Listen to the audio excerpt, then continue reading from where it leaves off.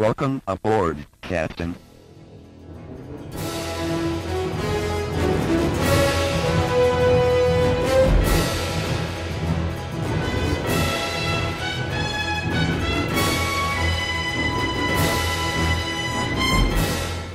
Welcome back to the Star Trek Minute, the semi-daily podcast where we analyze and discuss Star Trek III, The Search for Spock, 1 minute at a time. I'm one of your co-hosts, Chris LaSalle. Why, Chris? Why? And I must be your other co-host, David Stoker. What did I do? Hey, Dave. Welcome back to another week. Yes. And a belated birthday.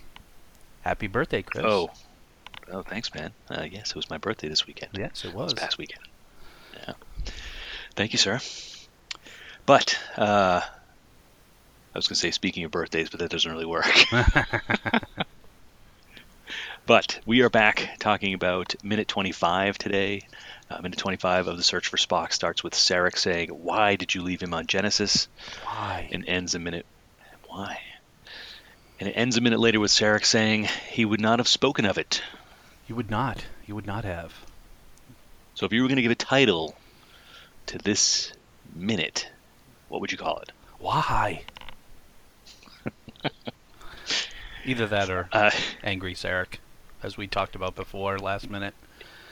Yeah, Angry Sarek. I mean, this whole minute is him just like practically yelling at Kirk.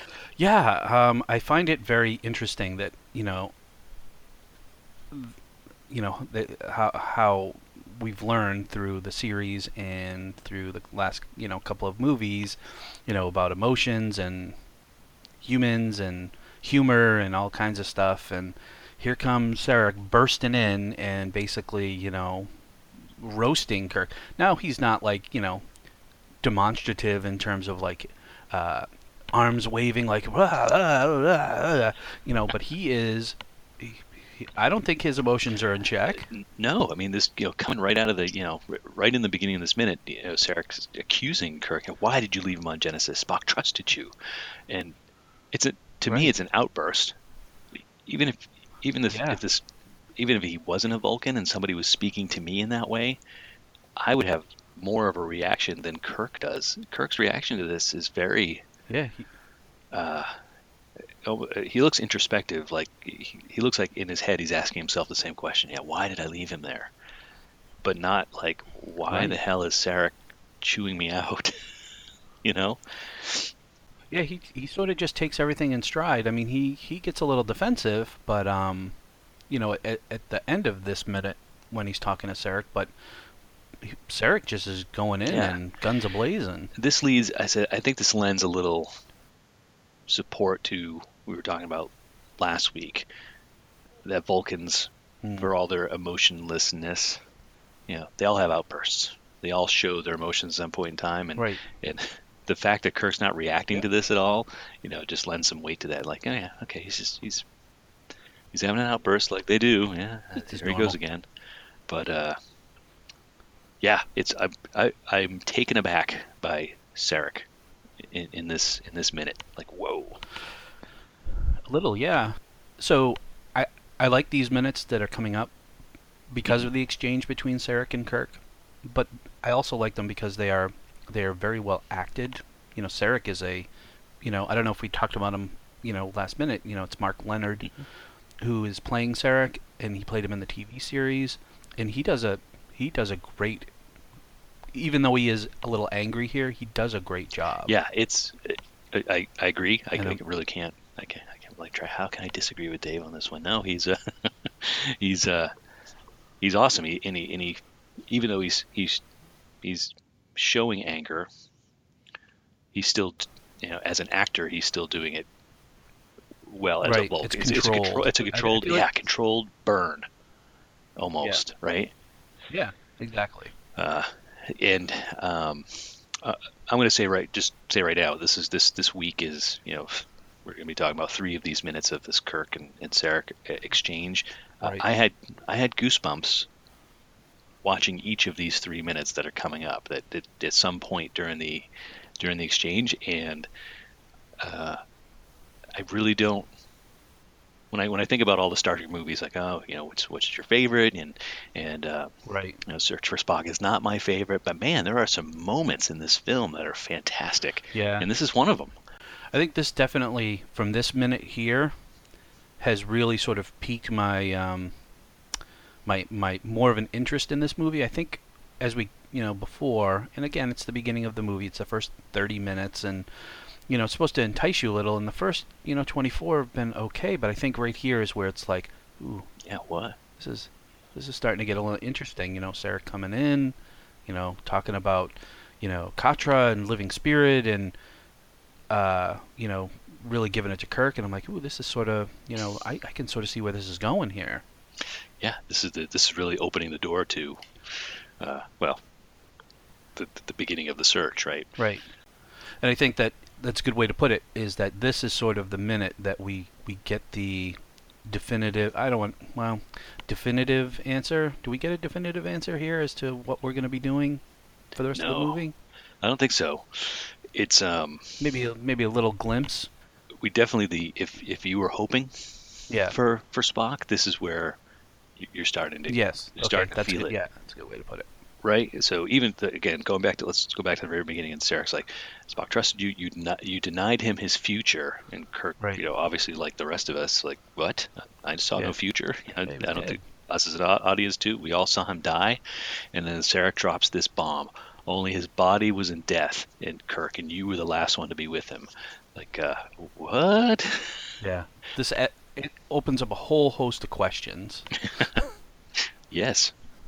So I mean, might as well just jump right into it, because I'm just gonna come out and ask the questions. So he says only his body was in death, Kirk, and you were the last one to be with him. Well, why don't we talk about all that? Let's go through the minute, and then we'll talk about some thoughts, because I feel like this whole minute just brings up. Your mind is racing right now, isn't it? It is. It's like, yes. All right. So Sarek says you should have known to come with him to Vulcan. Kirk's like, why? Again, Kirk right now is us. Yes. Right. He's like, what are you talking about? No future. Why would I bring him to Vulcan? Yeah, he was dead. He was dead. He was basically poisoned with radiation from the warp core. He was gone, man. Right. And then Sarek says, because he asked you to. And of course, again, if everyone in the theater was probably looking at each other like, I don't remember that part. And we just saw at the beginning of the movie the highlights of the death scene, and there was no ask. And then the entrusted you with his very essence. With everything that was not of the body, he asked you to bring him to us, and bring that which he gave you, his Katra, his living spirit. Yeah. And then Kirk, saying, he basically saying, I would have done anything to keep Spock alive. I would have given my own life. And, he made no request. And Sarek finishes this minute up with, he would not have spoken of it. And then there's more to it, and we'll talk about it next minute. But so my first question is how long do Vulcans live? What's the lifespan? Yeah. I thought it was. My memory is they can get to be 200 or in their 200s, but I don't have the lifespan of a Vulcan in front of me. Do you? I don't, and so this brings up a whole host of I don't know, different movies and things and other series that we've seen, sort of thing. So if I'm reading into this correctly, he's basically saying that his body was dead, but you should have brought his body to Vulcan. Mm-hmm. And you should have had everything else. His mind, his Katra, his essence. You should have had everything else to bring with you, and you should have known to do just that, bring it to Vulcan. So we know, and we're getting into sort of uncharted territory here because of things that we know. Right. But Sarek in particular, we know later in life, he lives a long life because of, we've mentioned him, I think I even mentioned him last week, is that one of my favorite episodes is when he's on the Next Generation, and we see how his emotions have deteriorated due to whatever disease. I forget the name of the disease he has. Mhm. And, he has to transfer his essence to his emotions to Picard, and Picard does that amazing scene where he's experiencing all those emotions at once. And then, Sarek sort of just fades away, and he's like, now I can be at peace, and we're assuming that he's going to go off and die. So he's lived for, like you said, about 200 years. But I guess this brings up a bigger question, is like, how many times, and maybe I'm opening a whole host of questions, is how many times could a Vulcan conceivably die? Like, what is beyond repair? So how many times can they die, have their cadre transferred to another, and continue on? Is that what you mean?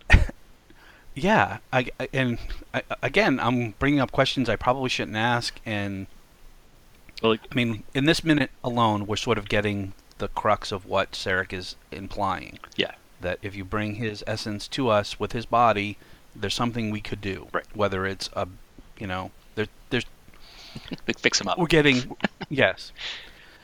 But I mean, like I said, I mean, how many times can this happen? And what is beyond repair? Like, if you get blown to smithereens,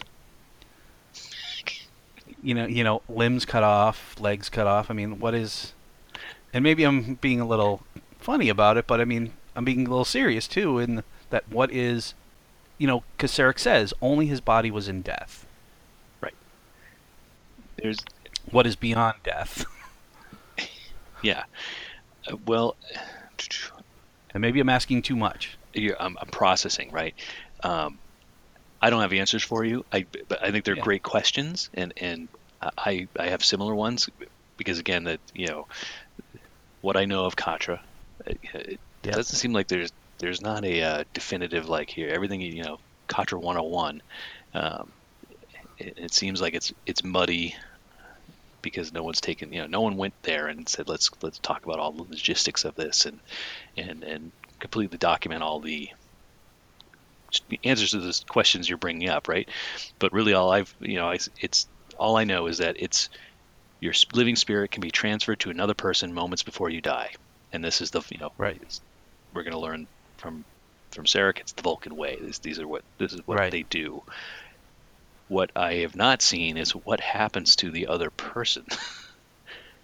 So when you transfer it, are you is it like a zombie thing, a possession thing, where you now you're transferred into another body, and that other person is no longer that person, or is it a temporary transfer? Yeah, and what happens if? Yeah, that also brings up a whole host of questions. I mean, I think I'm stuck on the whole your body is dead, and that was only one part of it. And what happens if along those lines you were saying, and maybe I'm sort of I'm mincing at words. So let's say you transfer your Vulcan, you're something's going to happen, and you transfer your Katra to someone else, and then your body goes on to be dismembered in a way that is beyond death. Right. Yeah. If the body's gone, but the Katra has been transferred, what happens? And maybe you were saying that, but what happens to that person? Right. For one of the notes I saw is that when a Katra is transferred to someone, he or she would benefit from the experiences of the person the Katra had come from. So I don't see that happening. Well, to me that just seems like it's almost a merging of, right, the person who's died, their Katra with presumably the Katra of the living person that they, so it's not necessarily, you're just gonna use Spock. You Spock are gonna live on just by jumping from body to body. It doesn't seem like that's how it works. Yeah, and we've seen and I'm bringing up another species from like, and this is where I was sort of thinking about so I thought of two things here, and there were other movies, and one was within the Star Trek universe, one is not. So the first thing I thought of was elves from Lord of the Rings and how long they live. I know they don't transfer their Katra, but it just makes me think of like, well, elves lived for hundreds of years, and here we have Vulcans sort of doing the same thing. And I have to wonder if there's a little bit of, the ears and the similarities there. Well, now you got me thinking of that scene in The Fellowship, right? You have my sword and my Katra. Yeah. And this also makes me think of, was it Deep Space Nine? And Dax had a Trill, and the Trills were like these little beings that got moved from body to body, and it makes me think of Katra. I know that's a physical being, but it still sort of makes, because when the host dies, the Trill gets moved to another body, and they merge and becomes another person. So it's sort of what you were saying is like, if you took on someone's Katra and their body died and there was no way to return, then you would be sort of like a Trill. You would merge your personalities into one being. Yeah. You wouldn't be Chris anymore. You'd be, Chris and whoever, but you would be this new version of Chris. Yep. Better and stronger, you mean? Who we'd all be, so that would stink. So and then Kirk is confused by all this, and I feel as long as he's known Spock, like he wouldn't. I feel like he might have. Would Spock have mentioned this when they were eating in the galley one time? Hey, did you hear about Vulcans? They spread their Katra around. And Kirk's like, oh, is that what the kids call it? Yeah, exactly. I was just saying, well, that sounds like a procreation thing. But I mean, like, I Kirk is known. We've said what 15, 20 years now, and obviously they've been good friends. I have been and always shall be yours. And even in the death scene, we know that they meant more to each other than life itself, kind of thing. I just feel like wouldn't this subject have come up at least once? You would think, although Sarek says right here at the end of the minute that he would not have spoken of it. But you also wonder, well, how would that topic come up? How would you get there? I suppose you could be, hey, having drinks in the lounge, right? Yeah. Just pondering life and what's beyond it and stuff. I suppose you could get there like, oh, well, you know what, Kirk? What actually happens with us Vulcans is we live on forever. Yeah. So you're screwed, but we're not. Yeah.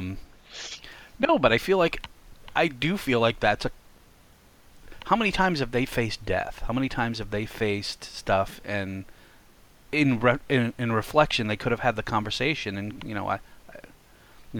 and maybe because Kirk, he says, last movie he says, I never faced death, and not like this, and or something to that effect, and so. He says that, and maybe it was, maybe those were segues for him to have more of a discussion with Spock. I mean, I just feel like here's Spock, and Kirk never, he trusted him, best friends, and they would never have talked about death. I feel like that's, maybe it's not a subject you bring up with a friend and say like, hey, let's talk about death. Let's talk about death. Have you and I talked about death yet? I don't think so. Yeah, probably We've known not. each other a long time. Yeah. So actually, this wasn't the first time that the Katra has come up. It also gets mentioned like indirectly in one of the episodes in the original series, Return to Tomorrow, and it's the one where these aliens decide to kind of take over some of the bodies of the Enterprise crew so they can build android versions of themselves and transfer their consciousness into the androids, and so they end up taking over Kirk and Spock, and that things go poorly, occupying their bodies, it's Kirk's heart rate's skyrocketing and stuff. It's not working, it's a bad thing for these guys. And Spock's body ends up collapsing, and it's really kind of a ruse to get rid of the bad guys, right? But we learn as part of this that Nurse Chapel faints. Spock ends up standing back up. He's alive, even though we thought he wasn't. And we learn that Nurse Chapel says that she had been carrying and sharing Spock's essence as kind of a backup. And so that's really, they don't say Katra in the show, but it's definitely seems to be the same deal. He melded with her, transferred his essence kind of as a backup plan just in case. So that's, I don't know if they actually, if Search for Spock, when they wrote the script, that they were thinking about this moment from this episode, but there's definitely Right. all the cross referencing you find in online and reference material says, oh, these things are connected in some way. Oh, okay. I'll have to go back and give that a view. Yeah, on the topic Katra, it comes up. It's definitely explored more in the Next Generation, the episode we've talked about, and it also appears in Enterprise in a few episodes, specifically around Surak, who's the Vulcan that the founder of Vulcan and the Vulcan philosophy. His Katra is explored in Enterprise, so they've taken it further. Yeah. Using Search for Spock as kind of that starting point for Right. passing Katras around. And that's all I had for this minute. Yeah, I mean, this was a very thought-provoking subject. I mean, with death and essence and Katra, and being angry about it. Angry Sarek. Angry Sarek. All right. Well, why don't we wrap it up, and we can talk more about this as the week goes on. There's more Sarek and Kirk goodness coming up. So, folks, if you want to check us out online while you're waiting to hear back from us, we're on all the social medias: Twitter, Instagram, Tumblr. We are at Star Trek Minute, and we'll be back again on Wednesday to talk about minute 26 of the Search for Spock here at the Star Trek Minute. Bye now. Bye. Why?